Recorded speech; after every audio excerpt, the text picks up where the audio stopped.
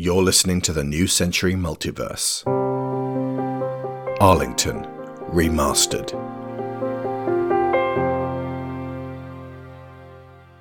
Chapter 23. The Precipice.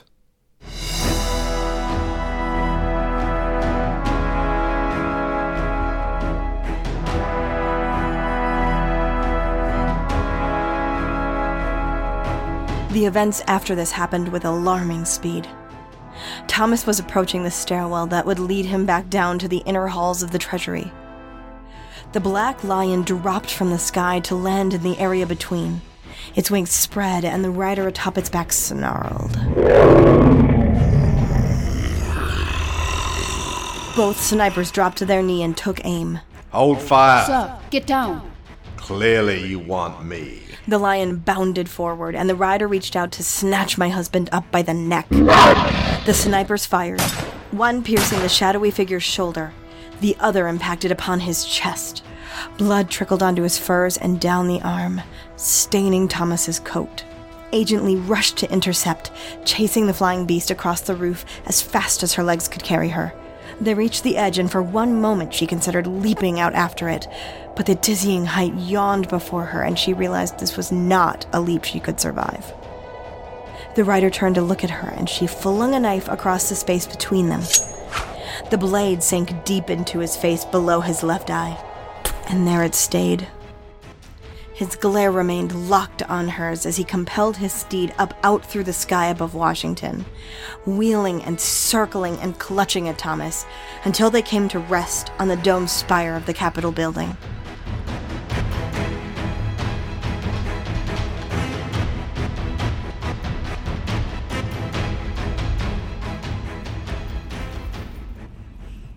The rider dropped Thomas down to the narrow ledge that ran its circumference.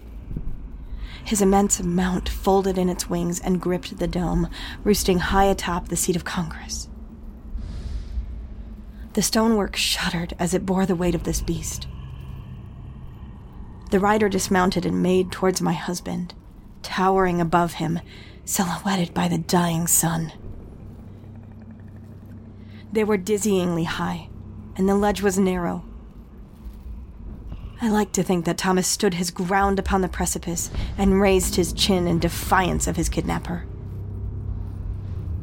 The dreadful injuries of the bullet wounds had begun to close up, the flesh beneath the skin rejecting and pushing out the lead shot.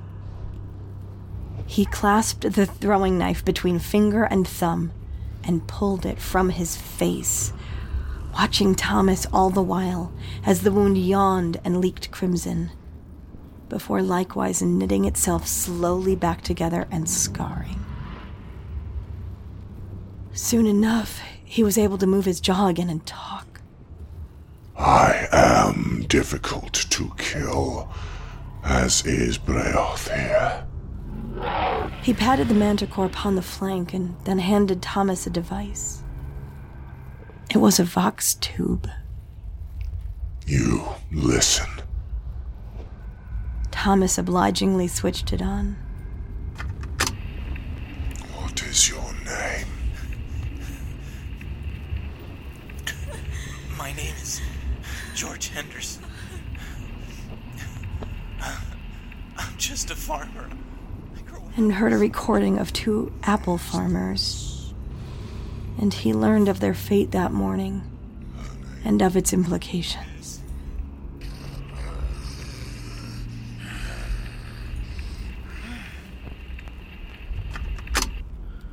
Seth. Yes. You know who I am, clearly. Oh, yes. Did you kill Hayes? I did. A warning? Correct. Are you going to kill me? Perhaps. I am undecided. In which case, what do you want to ask me or tell me? I read your second handbook last night. It fascinated me. I wished to meet you. I've wanted to speak with Thomas W. Arlington for some time, but this was my first glimpse inside the heart of the man. I want to kill you. It seems like the best course of action. But there are still some other roads we could go down. So the Wendigos in the city today were all you're doing. You're infected. I hold an influence of the species within my body. Today was intended as a demonstration to help people like you understand what I am capable of. Hundreds of people are dead or now carrying the Wendigo infection. You couldn't simply show up and ask for a meeting? I wanted to be sure I would have your full attention and that you would understand the gravity of what I'm about to propose. Besides which, I had no idea your people would be gathered together in such a perfect storm of resentment, fear, and hate. But that just makes my point so much more succinct. Had they been as unified as you always ask of them, my family would not have stood a chance at hurting them as badly as they have. So in turn, your people have demonstrated to me their ineffectiveness as a species. Are you the source of this plague? You use such condemning language for what we represent. I could just as easily level the same word at you humans. This is why I brought you up here, for perspective. Look out there. Survey your kingdom. Babylon crumbles and burns.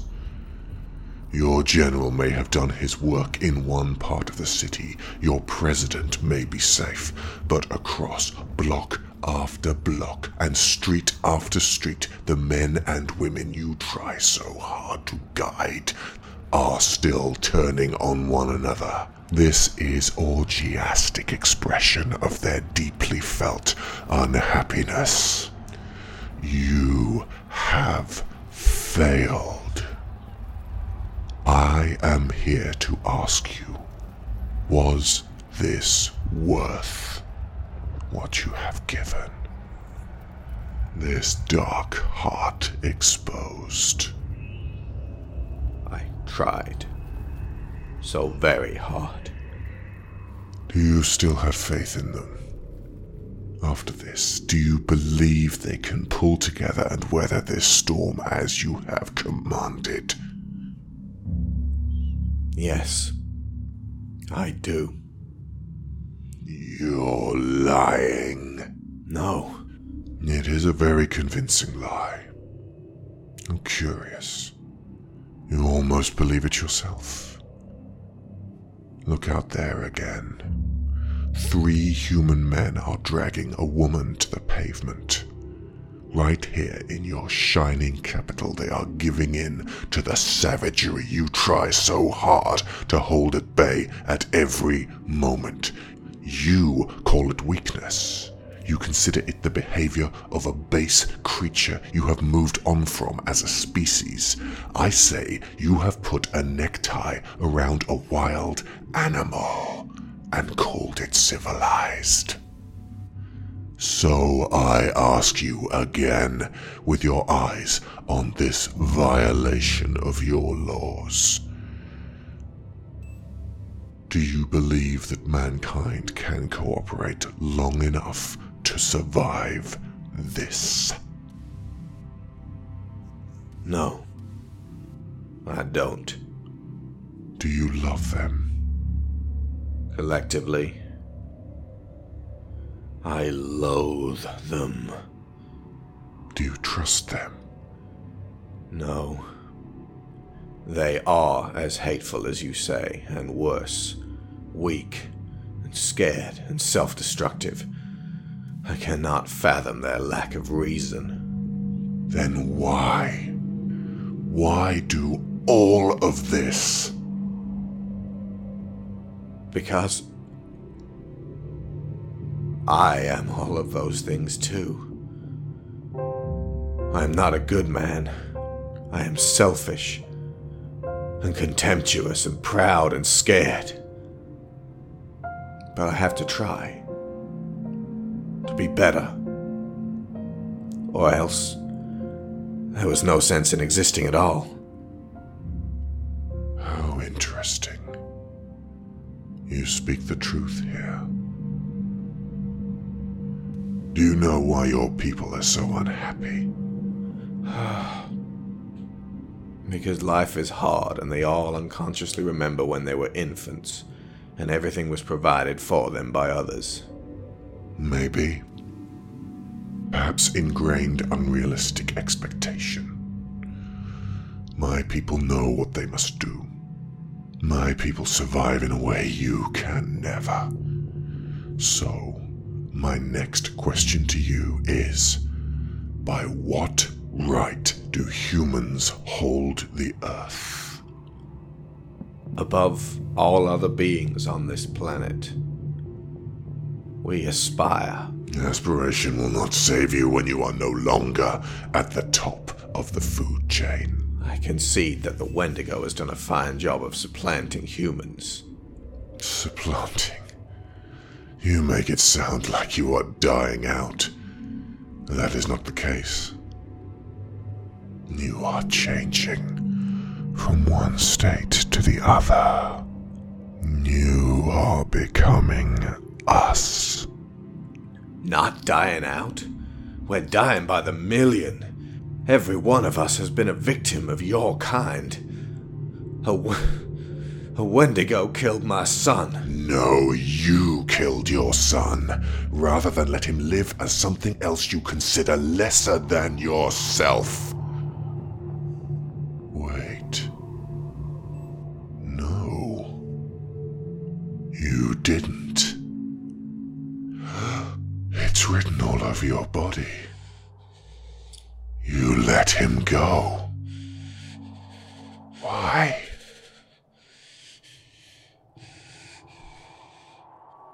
Because I couldn't do it. I couldn't kill my boy. And do you regret that inaction? Do you still wonder if he is out there, living free? I never allow myself to think of him.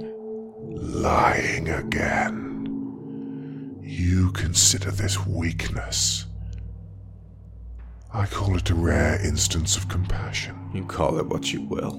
Do you truly believe that without your help, your guidance, the human will not be able to muster the strength to reclaim that throne? That is implicit in your book.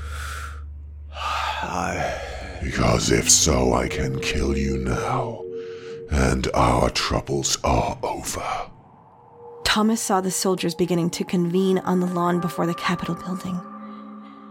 He spotted Lee at the front with General Curtis, and behind them Harry and Major Butler and Steamheart. 100 rifles were trained on their lofty perch. The damage that Briath the Manticore could do to everybody below weighed down on Thomas's already straining mind. Humans are tenacious, innovative, stubborn. But with all my projections, I have calculated time and again that this will not be enough to save them. If you kill me, they are weakened, maybe irreparably. You believe these words you say. So you are of great use to them. Yes. Then perhaps you can be of great use to me. Open this handbook. Look at your map of America. All the lands to the immediate east of the Pan-State line, Minnesota, Iowa, Missouri, Arkansas, Louisiana, and Mississippi, are mine now. They are for my family. You will not set foot in those territories, nor attempt to reach the west beyond. You stay to your lines and we will stay to ours. The Wendigos know to respect borders now. How can they be controlled? How can they be trusted? I ask you the same of you and your humans. How can they be trusted if this is how you control them. These are impossible terms to agree upon. I know nothing of you besides your name. You are asking me to convince a nation to share its land with those who have been destroying us for years. I think you shall find it a more fair bargain than your kind gave to those who first lived here. The Cherokee, the Nottoway, the Manahawk. Where are they now in your dream of unity? Yup. You're gonna hold me accountable for the crimes of the same white men that kidnapped my great-grandfathers? Then I should kill you now. For if you do not take responsibility for these children, then who will? You kill me and war between our people is assured. It is a war you will lose. It is one I seek to prevent, but I cannot promise you those lands. So many people stand in the way of that, whom I have no governance over. I do not want their actions against you to count as my own. What I will promise is that if you allow us to continue clearing the cities and we are able to secure the eastern states, I will not bring our armies to these areas to muster war against the Wendigo. I am to allow you to maintain your genocide. You will have 6 territories worth of prospective new Wendigos. Or, if your control over your family is as strong as you say, bid them leave the East. Let our cities lie empty. You believe these words you say. I have made you a desperate man. That was not your doing. It was always them. Such immense weight is upon your back. You must be the best of men, or else be no man at all. How do I find you, if conditions change? We shall not meet again, unless you defy me. Briath! At this, he clutched once more at Thomas's neck Kuruarata, Briath! and leapt back up upon the manticore, who took to the sky and flew from the Capitol roof, far down to the grass below. The director was dropped heavily upon his feet, clutching the Vox tube. Hold your fire! And gazing up into the darkening sky, as the new ruler of a strange and inhuman people departed from our damaged capital.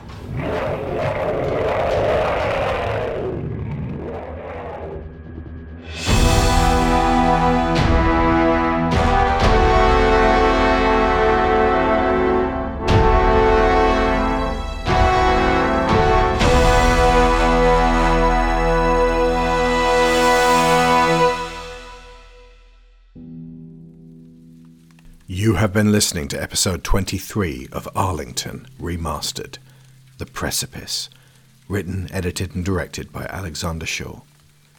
Seth and Thomas Arlington, performed by Alex Shaw. Sarah Arlington, performed by Maureen Foley. Agent Lee Ying Long, performed by Sharon Shaw. All This and Terminal, composed and performed by Kevin MacLeod of Incompetech.com. Make Your Decision by Dan Phillipson of Shockwave Sound. Many soundscapes by Tabletop Audio.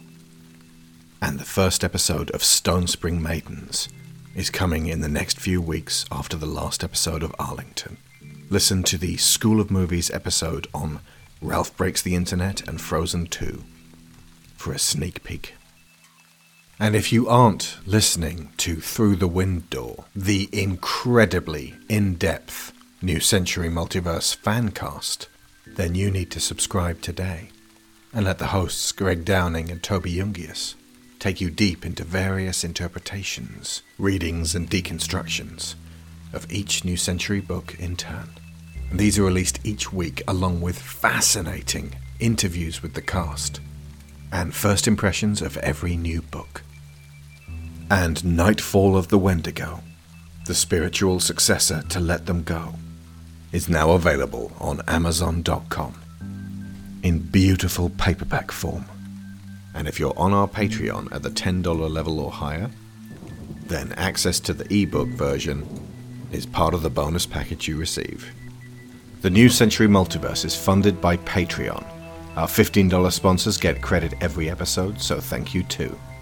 Aaron Lecluse, Abel Savard, Alex Outridge, Angus Lee, Benjamin Hoffer, Brian Novak, Cassandra Newman, Chris Finnick, Christopher Wolfe, Kieran Dashler, Connor Kennedy, Dan Mayer, Daniel Salguero, Dan Hepner, Dave Hickman, David Shealy, Duran Barnett, Finbar Nicole, Frankie Punzi, Greg Downing, Jameis Enright, Jesse Ferguson, Joe Crow, Joel Robinson, Johan Clayson, Joe G, Kat Essman, Kevin Veigh, Lorraine Chisholm, Mark Luksch, Matthew A. Siebert, Matthew Webb, Michael Haskell, Sarah Montgomery, Tim Rosansky, Timothy Green, Toby Jungius, Tom Painter, Trey Contreras, and Valencia Burns.